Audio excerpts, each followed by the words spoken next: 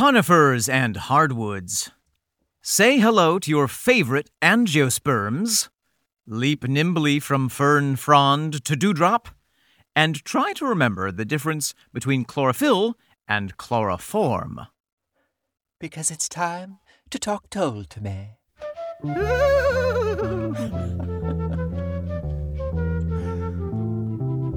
I just woke up in a strange place. Where are my acorns? Someone's been fondling my acorn. Welcome back, friends, to Talk Tull to Me. I am Omen Sade. And I am Nick McGill. And together we are Feckless Momes.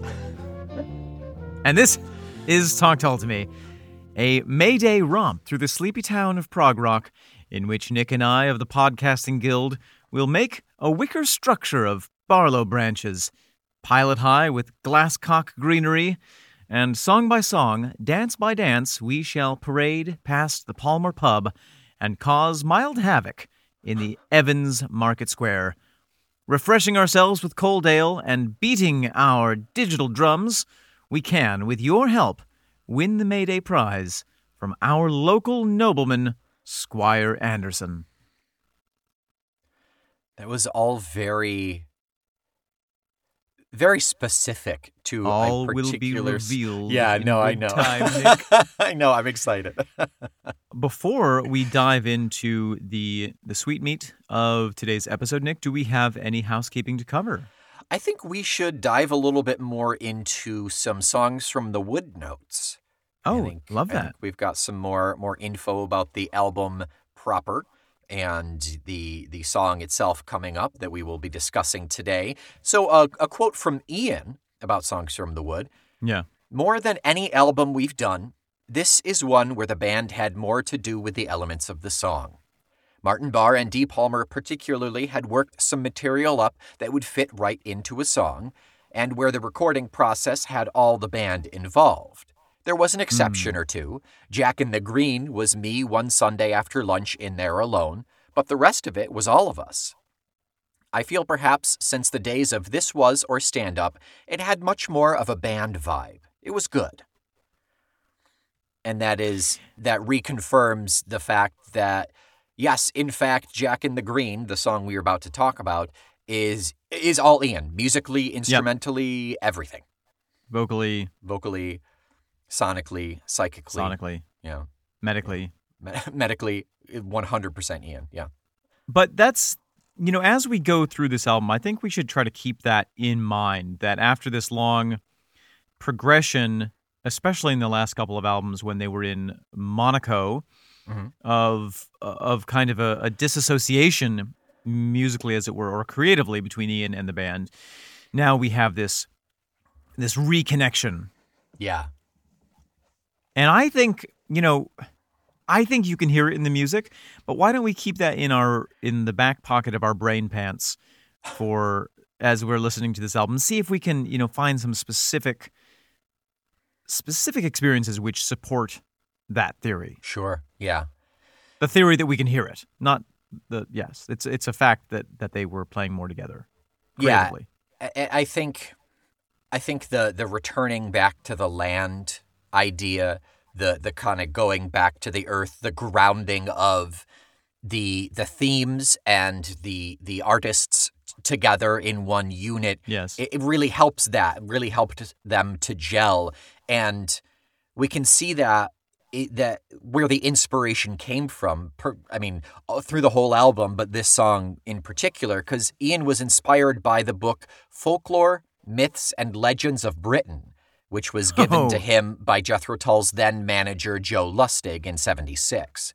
Oh, interesting. Yeah. According to Ian, the book, quote, certainly gave me thoughts about the elements of characters and stories that played out in my songwriting on the Songs from the Wood album, which then carried on over to the Heavy Horses album, and even beyond that into the Stormwatch album. Yeah. And remember, he had just moved out of the city. He was poring over these books in an English farmhouse. By candlelight, probably. And in response to that, he says, "Playful is a good descriptor, I think. It really sums up what the mood of the album was designed to be. It was me having a little fun with traditions and myths and legends, all of which could be very twee." Mm-hmm. And then finally, a little bit about the process about recording this. It was recorded in less than a month. Oh, my. Less than 4 weeks in 76 at Morgan Studios. Anderson showed up with the bones of the album already laid out. He says, quote, "I was mindful of how much time could be lost in the studio trying to wrestle ideas out of thin air. Yeah. And I was a penny-pinching Scot." Proof that you've mentioned that at least 24 times, and there we have it. Yeah. Proof from his mouth. He continues, "Also, I hated having to go back into the same room day after day to work. I liked to be on the first stagecoach out of Dodge." That being said, this is, 77? Yeah, 77. So thinking about what's going on in 77, quote from Ian, "I can remember coming out of Morgan each night and checking under Martin's car for bombs." What? Why? These were the days when the IRA's terrorism had extended itself to politicians, and the military and the police were targets. There was a certain concern that people in the public eye, such as rock and pop stars, might be next on the list. Wow. Yes. That's crazy. Yes, the dark years. Yes, the 70s were pretty intense across Europe. I know that the 70s are, obviously there's a different set of circumstances, but in Italy they refer to them as gli anni di plombo, which means the years of lead, both because they were heavy and because there were lots of bullets in the air. Yeah. It was a time when violence was brewing, political violence was brewing in multiple places in Europe. So that's crazy. Yeah. That's scary. That's crazy, they say, while they're trapped in their houses with everything in the world is shut down. Fair enough. Each generation has its own thing, I guess, Yeah, that's true. Some generations have more than one thing, but yeah. Yeah. So this album, we've heard the titular track, we've heard Songs from the Wood so far. We're going into Jack in the Green now. Yeah. While I was editing Songs from the Wood and then thinking about this song that we're about to discuss, made me think more about our narrator, Ian as our narrator. Mm-hmm. We haven't seen this narrator character since Minstrel, I would say. I feel like this is almost the same character as the minstrel describing things and telling us stories. But it's more of a bucolic pastoral sense. And honestly, I would venture to say even a much more positive story to be told than what he tells us in Minstrel. Well, I think that it almost goes back to the energy or the perspective in a way that we would find in Aqualung.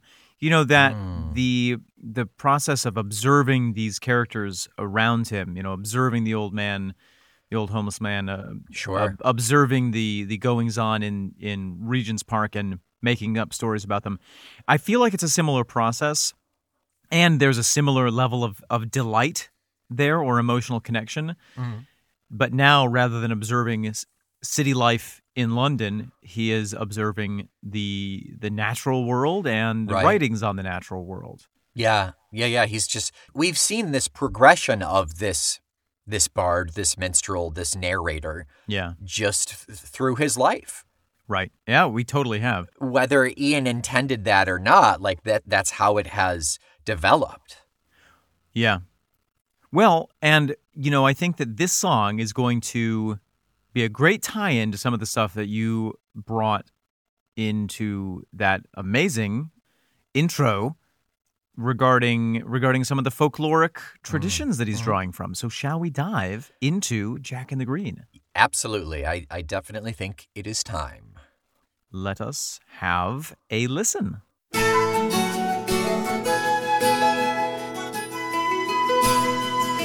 Have you seen the Jack in the Green? So, Nick. Oh, goodness me. Omen. 2 minutes long of Jack in the Green. 2 minutes long of Ian Anderson. 2 minutes long of just Ian one Sunday afternoon in the studio. Yeah. apparently after a stiff cup of espresso, judging by that tambourine playing. Oh, my goodness. He was inspired with that tambourine. So let's talk about the music. So this is a very unique track in a lot of ways. Ian, as we know, plays every single instrument on this track. So what are the instruments that are detectable to us? So we start out with some lovely acoustic, some flute. Yep. Mandolin comes in shortly after. Yes.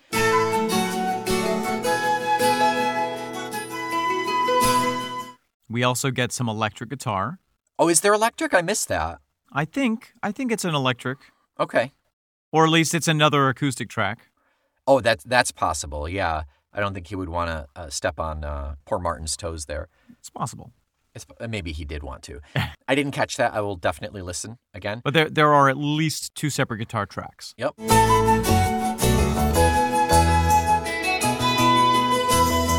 And not 2 voices, however. I think it's all just an echo. Have you seen the Jack in the Box? Maybe not. You know what? I don't want to confidently say that now that I think about it. You know what, Nick? Say it confidently. If you're wrong, who cares? All of our fans? There are not 2 voices? That was as confident as I can get. That was great. We also have the bass. Yeah, bass comes in and tambourine right around the second verse. Yep.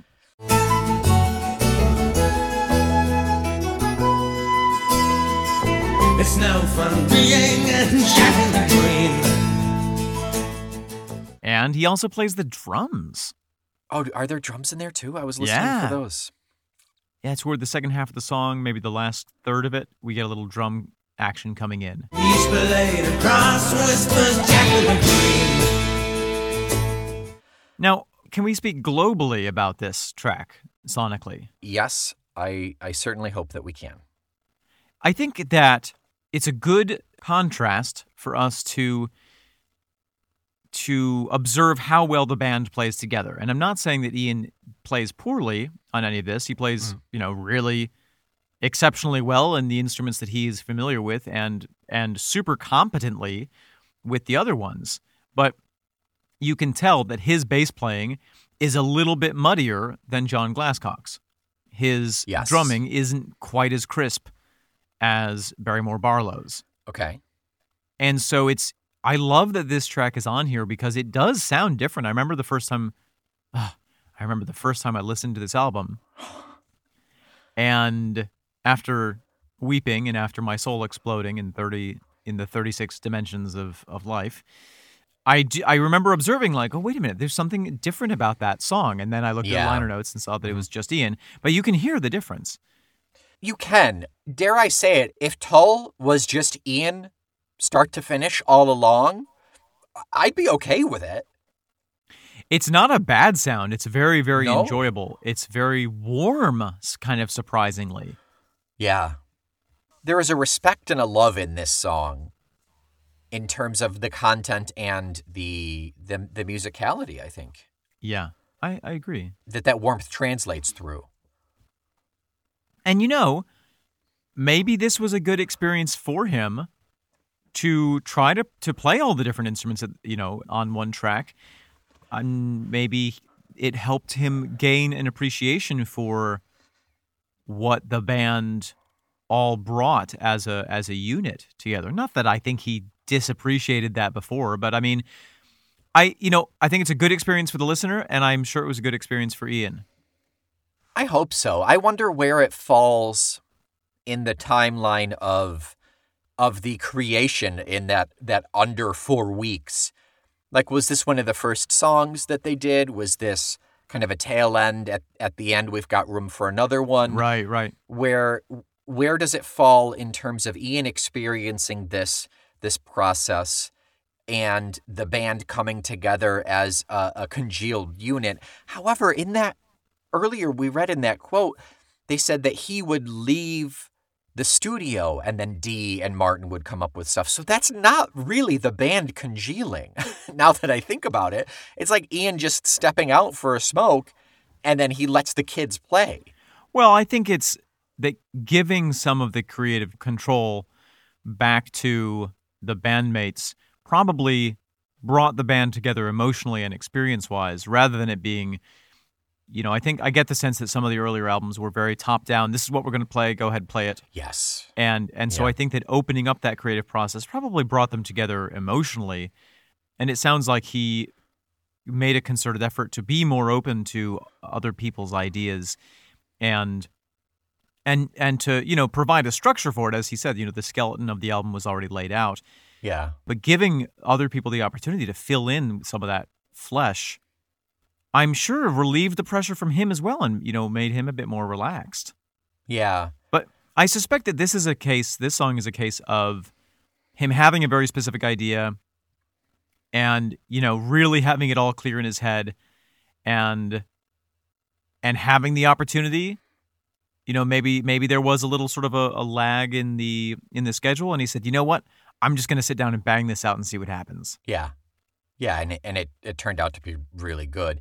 Yeah, I genuinely wonder what Ian got from the experience of everybody contributing more or him giving them the opportunity to contribute more. Well, I think that he says it in that quote that you read. I think that the album comes off as playful, and I think, oftentimes you can kind of hear under the music, the spirit with which it was played. And I think that it must have been a very fun, playful environment. Yeah. Yeah, but I mean, did it make him want to do it more? Did it make him want to double down on being the one in total control? Like, it's hard to tell. I suspect we will find out more about that as we head on to the next couple of albums. Yeah. Yeah, hopefully there is some opinion of Ian's. And maybe this song was in part a reaction to like, oh my gosh, this is what it's like when other people have a creative say. Let me make a little microcosm for myself where I have total control and, give myself one little song where I have that space. Exactly. And which like, great, go for it. Sure. He entered a frenzy and was inspired by the muses and couldn't control himself. They were not allowed into the studio on Sunday, but he broke in and recorded this song. Let's talk a little bit about that frenzy. There are some really interesting and for me hard to define musical qualities with this song. I tried very hard to figure out what the time signature is and failed miserably. I feel like most of this album may end up stymieing you on that. Well, there is a lot of 7/8 in this album. Okay. I don't know that this is one of them. I cannot count to 7 or 8, so we're in trouble. 1, 2, 3, 4, 5, 6, 7. 1, 2, 3, 4, 5, 6, 7. 1. Maybe it's an 8th. Who knows? There's probably a time signature. Maybe more than one. Who cares? What's math anyway? There are some lovely chord changes, like for the first bit, the chord structure is pretty simple, and then we go into that bridge with the Jack, Do You Never Sleep? Okay. That really brings a whole new layer of depth out of it, which is so gorgeous. Jack, do you never sleep? Does the green spell run deep in your heart? The chord structure sets itself up as being quite simple early on. And then when it busts out of it for Jack, Do You Never Sleep, it's like it reveals a whole layer of depth underneath it that you weren't aware of. I love the way it's composed. Is that just the addition of particular instruments? Is that a different sound, or is it actually like technically, musically a drastic change in there? He adds some chords. He changes the chord structure, which opens up that beautiful space. Yeah. It definitely has a very definitive sound at that point. Yeah.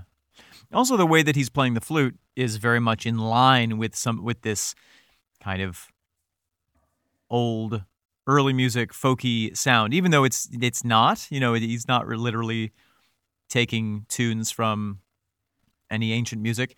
He's playing. I mean, and that's what, again, like, I think it's so cool that he said that, because I do think that this album and this song as well is very playful. It plays with the themes, it plays with the instruments, it plays with the audience in a way that's really delightful. Even when we get to the end and we have that unexpected quick out, and the missile thrust is coming. Jack, turn out the light. And it's gone. The first time you hear it, I mean, it totally caught me off guard. Yeah.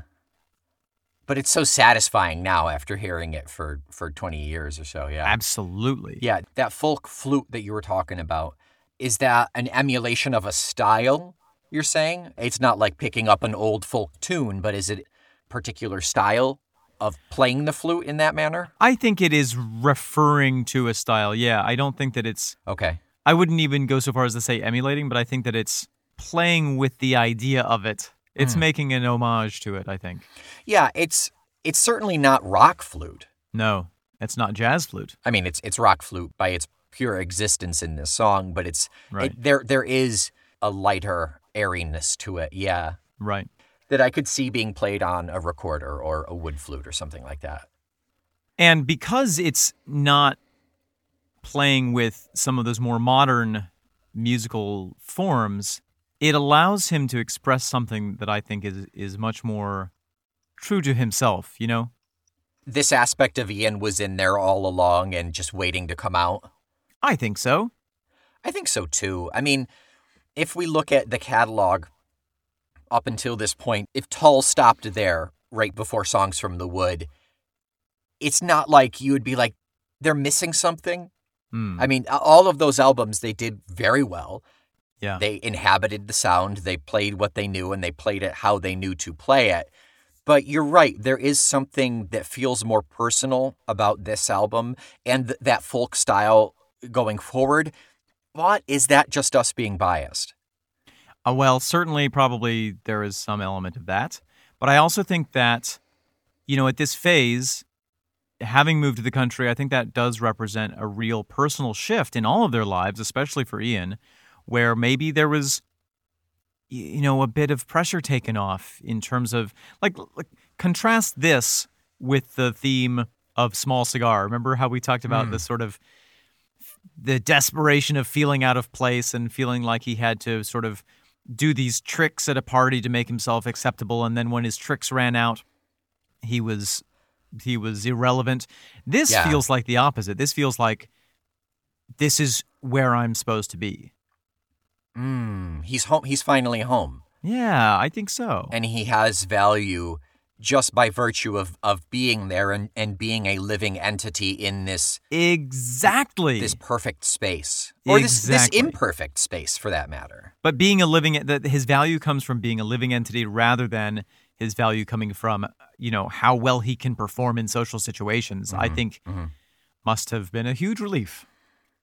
Yeah, I mean, from everything we know about Ian, it feels like, yes, he is finally going home. Yeah. Where he ought to be. So let's maybe transition into the themes and the lyrics here. Sure, I just want to talk his voice really quick. Okay. This is one of the first times we hear this like really guttural, gravelly Ian voice.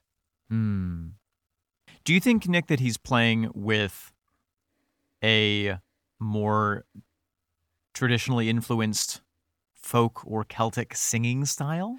I don't know enough about those to confidently make that connection.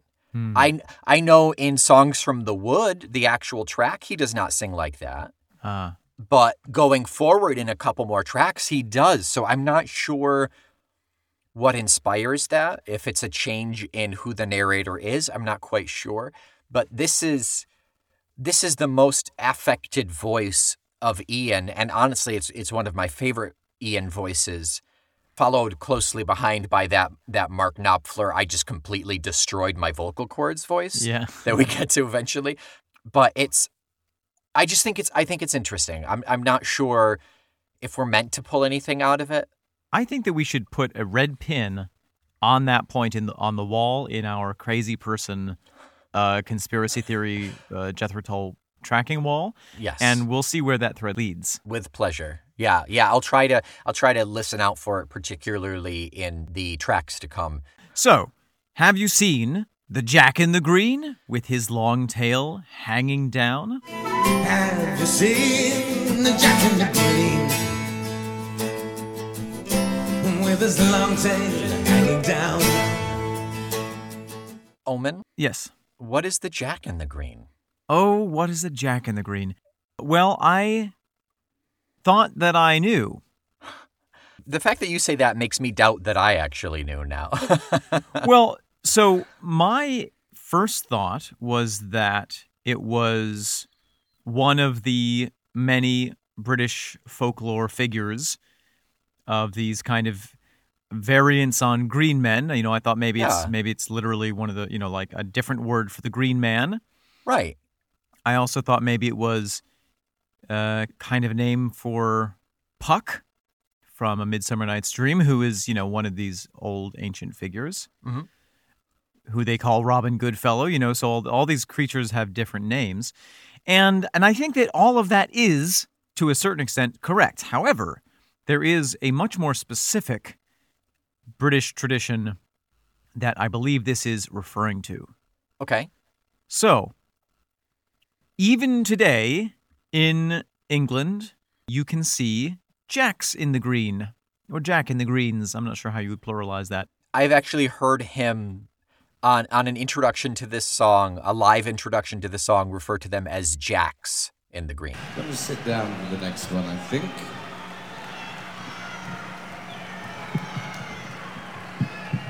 There seem to be quite a large percentage of young American boys out there tonight, yeah?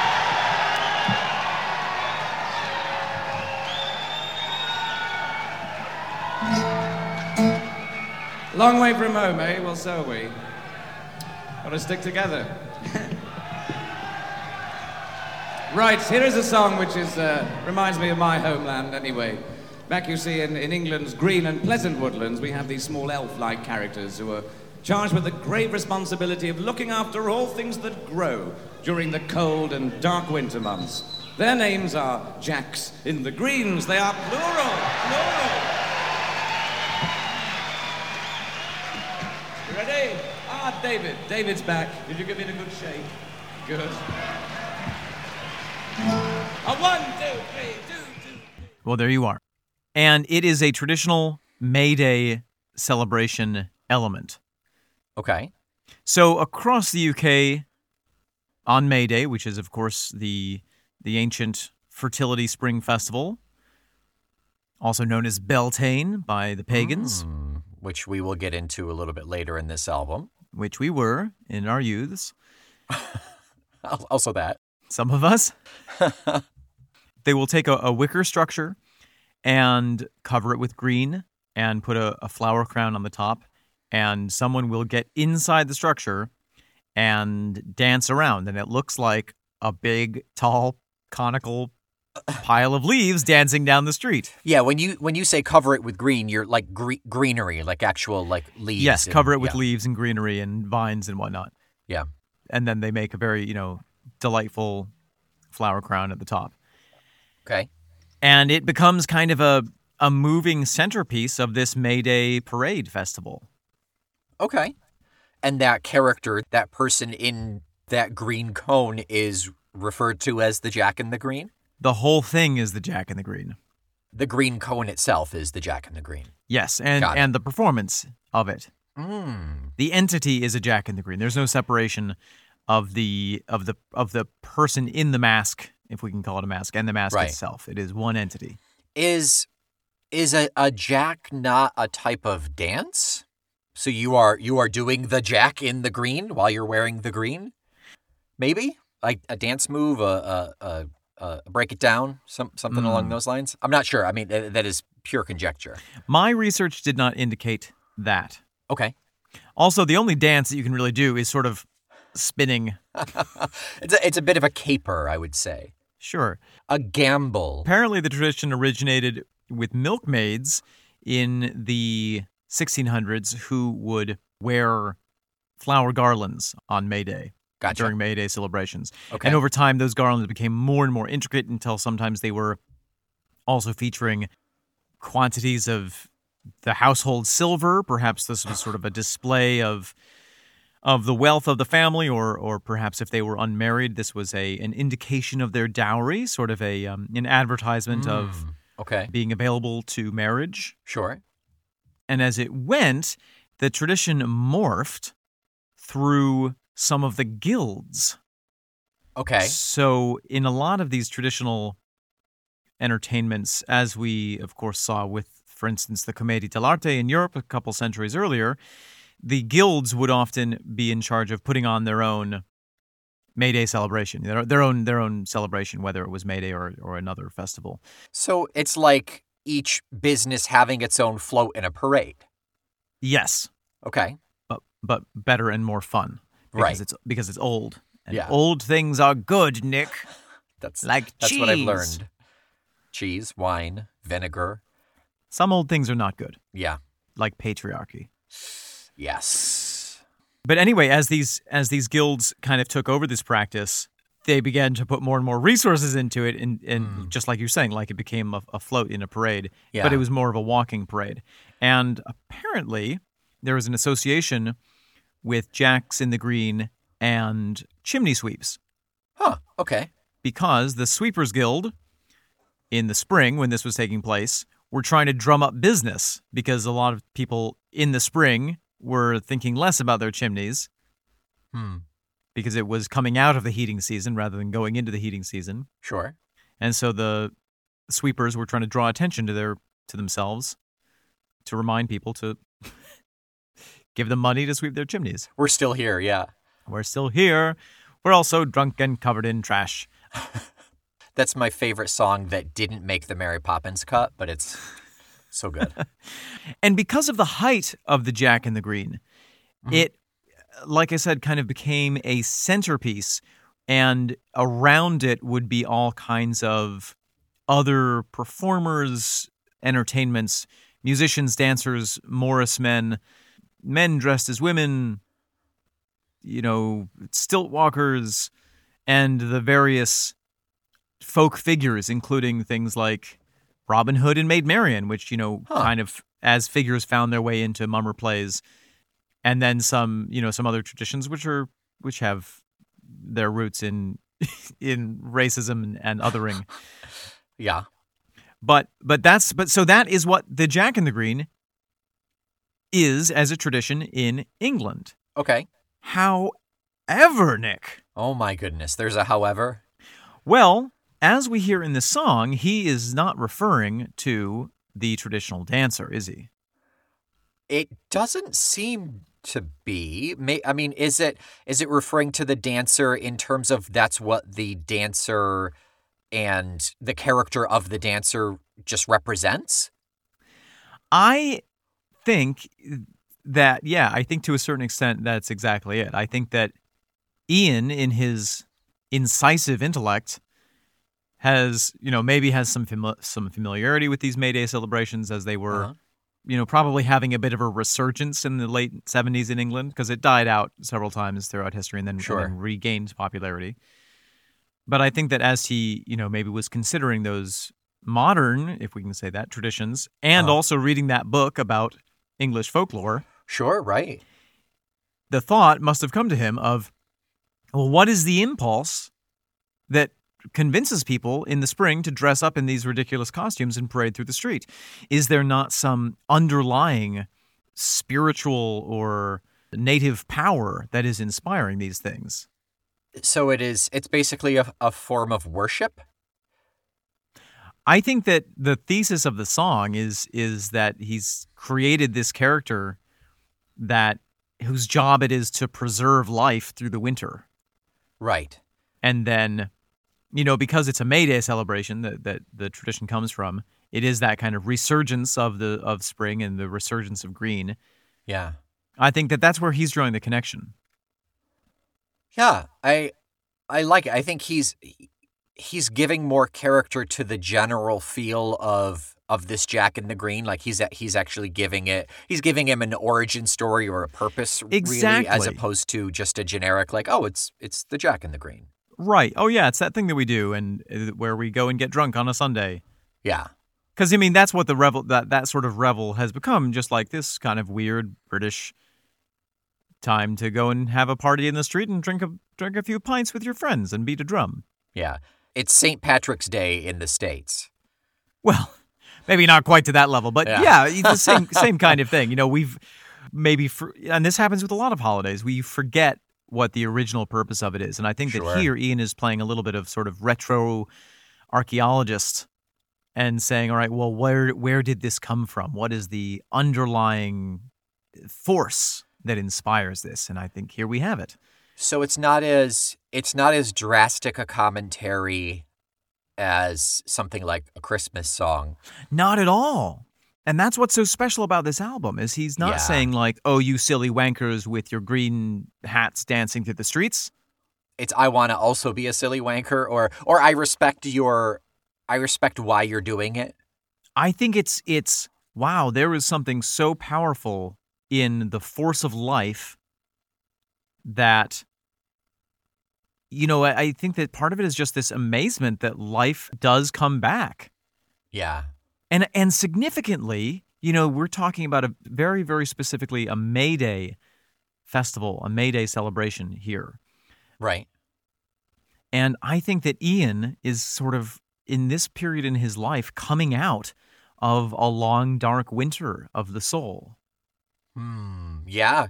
He is himself having a rebirth. And so he must be amazed that there was still green deep in his heart being brought out.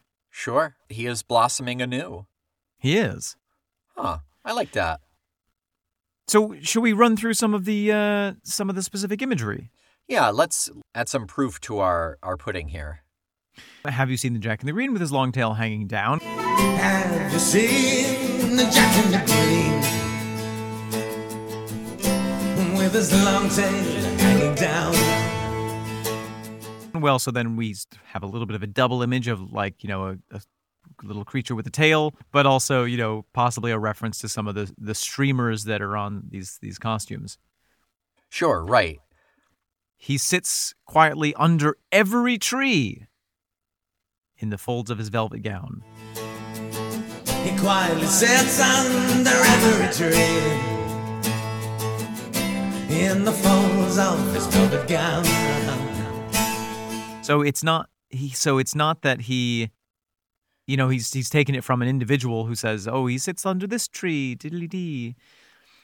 He is the all life force that sits in all green things. As I said before, he's gone on record saying, this is not just one entity, there are multiples. Is this line, is this him saying that, is this a reference to all of them? Or is this saying that ultimately Jack in the Green is omnipresent?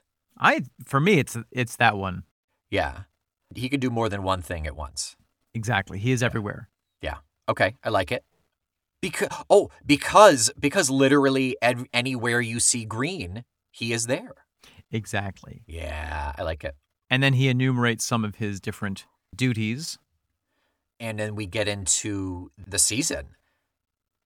Like you were saying, we get into the reference to the winter and Jack's role in that winter. Right. And for comparison, the idea of a singular entity which is responsible for an infinite number of things. Uh-huh. If you go to Shakespeare, which we like to do. We do often, yeah. If you look at, for instance, the way that Puck speaks about himself, in Act 2, Scene 1, I think, Puck is having a conversation with the fairy, and they chat a little bit about the goings-on. And the fairy describes some of her duties. I do wander everywhere, swifter than the moon's sphere, and I serve the fairy queen to dew her orbs upon the green. The cowslips tall her pensioners be, and in their gold coat spots you see, those be rubies, fairy favors. In those freckles live her favors. So her job is to go and put dewdrops in the flowers. Yeah, she's a dewdrop fairy, yeah. She's a dewdropper. Hey, I'm dewdropping here. And then she says, wait a minute. Are you not Puck, who they call Robin Goodfellow? He says, Thou speakst aright, I am that merry wanderer of the night. I jest to Oberon and make him smile when I a fat and bean-fed horse beguile. He goes on to describe some of his duties, which are causing havoc. Yeah. Mischief. He's a mischief maker. Yeah, so there's this tradition within this canon of folk creatures of like, what is your job? This is my job. What is your job? This is my job. Yeah, they all have a purpose. They've all been created to do one thing, just like the Norse gods or the Grecian gods. One single god moves the sun over to the other side of the horizon. Right. That's it. That's their job. That's it. Yeah, and so for Jack in the Green, his job is to tap his cane upon the ground to signal the snowdrops it's time to grow. And taps his cane upon the ground. Signals the snowdrops it's time to grow. And to carry the green flag all winter long. He wears the colors of the summer zone, yeah. And carries the green flag all winter long. Yeah, so if it were not for him, all these plants would die and never come back after winter. Yeah, we'd hit winter and then there'd be no spring. Jeez. That feels like this year, to be honest, but... But also, I do think it's important to, remember that I think that he's not just literally talking about the annual spring, but the spring of the soul. Sure. That we all go through dark times, and just because we go through dark times doesn't mean we're going to stay there forever, because there is this life force which carries the spark of green within us, and it can resurge at any moment. The narrator, Ian, then puts it into a more modern, a more personal context, because he's not just describing Jack in the Green. He's not just describing what he does and who he is, what he looks like, etc. He goes into, do you never sleep? Does the green still run deep in your heart? Or will these changing times, motorways, power lines keep us apart? I don't think so. I saw some grass growing through the pavement today. Jack, do you never sleep?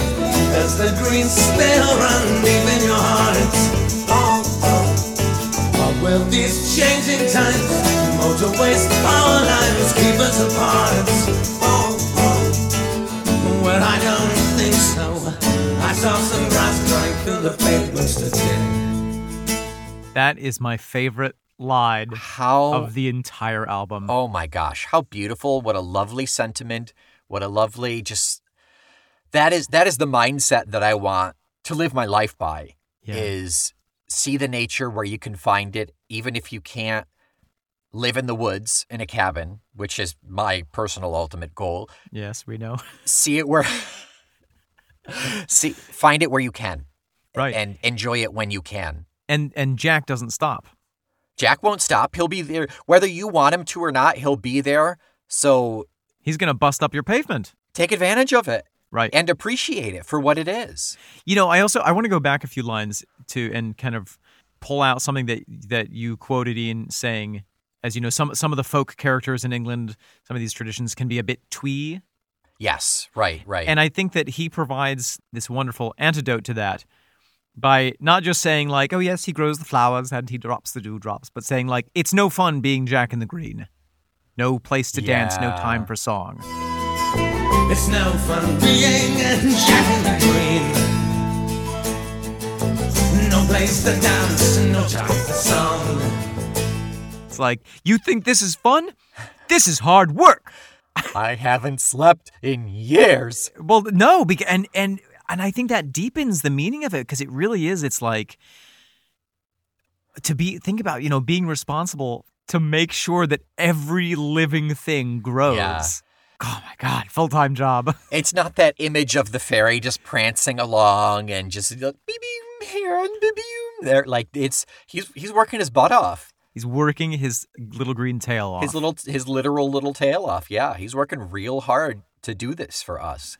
And maybe we should appreciate that. Absolutely. It's just a little note here. The rowan, the oak, and the holly tree are the charges left for him to groom. The rowan, the oak, and the holly tree are the charges left for him to groom. Those are, of course, sacred trees Sure. to the ancient druids and the modern druids.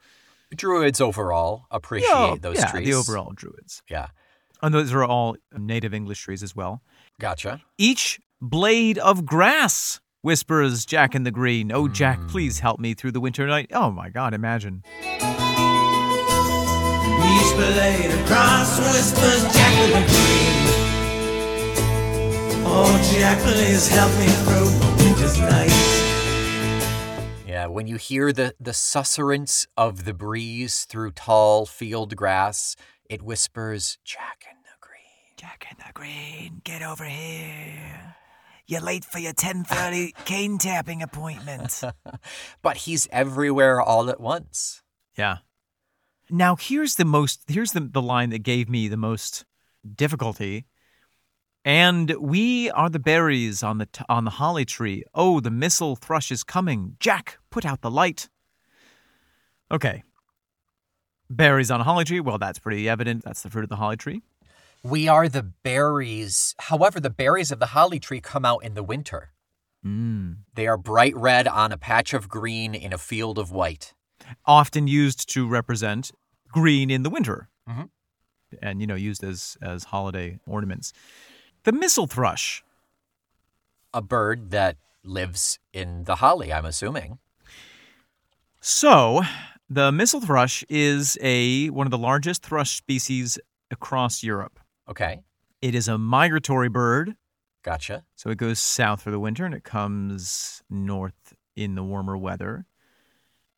And so as soon as I read that, I thought, well, perhaps what that line is saying is the missel thrush is coming because it's spring. Gotcha.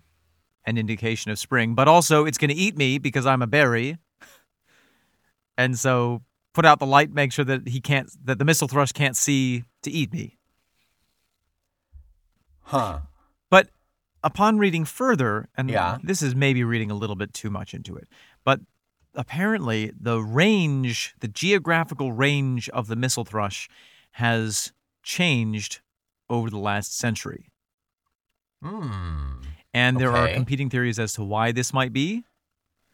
One possibility is that as agriculture changed in certain parts of the world, especially in England, where they went from where gradually they went from a more intensive agricultural process, and then some of those big farms have been abandoned, that has actually increased the range of the thrush and increased its natural habitat, and so it has been able to expand its range, maybe re-expand its range from what it used to be. Okay.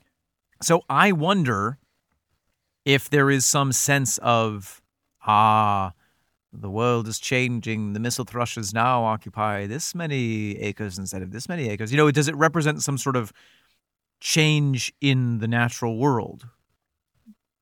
And therefore, much like will these changing times, motorways, power lines, is there a sense of like, oh yes, the world is changing and so Jack has to work ever harder? Huh.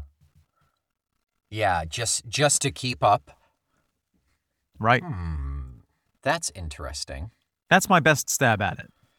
Yeah. Or maybe that's just, oh gosh, that's tough. Like, is that just part of his job, is protecting the berries on the holly tree? I mean, I kind of think so. It's sort of, it's an expansion of, like, what is his job description? Well, every single blade of grass, he has to be like, you, grow now. Also you. Yeah. Also you. Also you. It's like he is responsible for every single berry. But, and I'm getting way too biologically analytical here. Please. The berries of the holly tree are actually super poisonous to nearly all animals, save the missel thrush. The point of a berry is to spread your genetic material. That's the missel thrush eats the berry, flies away, poops out the seed, another holly tree grows. It could be. So, and then the other, the fun thing that we have musically at the end is that the way that the music ends so abruptly gives me the impression of being a berry that is suddenly swallowed by a bird. Oh, yeah, I see that. It just, To be honest, to me, the Jack put out the light, oh, the missile thrush is coming. That's maybe the missile thrush is a natural predator of Jack in the Green. That's how I always interpreted it. Is it's going to eat Jack because he's so small. I used to think the same thing, just because it was sort of like, I don't know, it just made sense. Yeah, it does. Another fun name for the missile thrush is the stormcock. Oh, interesting. Yes, which is also what you get if you play Stormwatch and Weathercock simultaneously on two different record players. Yes, one in each ear. Secret song. Yeah, they all sync up. And you go and eat berries. And you go eat berries. Nick, anything else that we want to say about Jack in the Green? I think we have covered it succinctly, and I'm sure we will be corrected. We have covered every blade of grass. Well, I just want to say on a personal note that this is one of those songs that has really informed my worldview. Yeah. Hearing it as a youth and then moving to the city. And I do often find myself thinking whenever I'm walking around in the city and see a little sprig of grass growing up through the sidewalk in New York, I literally think to myself like, ah, yes, there is Jack in the Green at work. And it gives me a little bit of hope. I think it's human nature to anthropomorphize anything and everything. Absolutely. And I think that is an explanation as to why. I mean, that's an explanation to animism, believing that everything has a soul. Totally. That's an explanation to these mythical and mystical creatures and entities that do certain things in seasons and suns and moons and whatever. And I think we can step away from that and see it as clinically, scientifically, like, no, I mean, that's just life finds a way. It's Dr. Ian Malcolm. I'm simply saying that life finds a way. But I think there is some value in accepting it and embracing it fondly and naturally.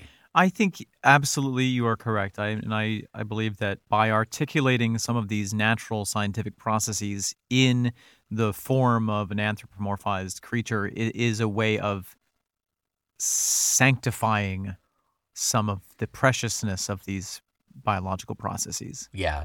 There's a lot lost in the clinicism of classifying everything. Not that is not an important thing, because by golly, it is. But we risk separating ourselves from that process. Whereas, as we know from this song, Jack in the Green is also responsible for the resurgence of our souls after the long, dark winter of getting broken up with by your first wife and having to record several albums in a mobile studio while the Grand Prix is racing past you. And we are the berries on the holly tree. Oh, the missile thrush is coming, Jack, put out the light. Omen, what are we talking next week? Do you know off the top of your head? Cup of Wonder? It is. Hey, I got it. Cup of Wonder. Next week, we're speaking about Cup of Wonder, which is also a delightful frickin' song. That it is. I have a feeling we're not gonna poo-poo any song off of this album. I'm looking at the list right now, and by golly, we are not going to poo-poo any song. No, this is one of my all-time favorite albums that has ever been made on this planet. And until next week, if you want to anthropomorphize the process of writing us a 5-star review, you can leave a biscuit out for 5-star Jimmy, who will then leap onto your keyboard and dance out an extraordinary review for the Feckless Momes Talk Tall to Me podcast. Thank you, 5-star Jimmy, for everything that you do. Hey, I'm writing a 5-star review here.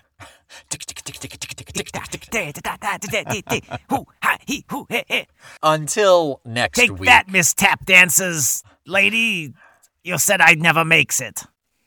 I am Nick McGill. I am the sprite known as Omen Sade. We are the seasonal depression that is the Feckless Momes. And this is the May Day Festival that is Talk Tull to Me.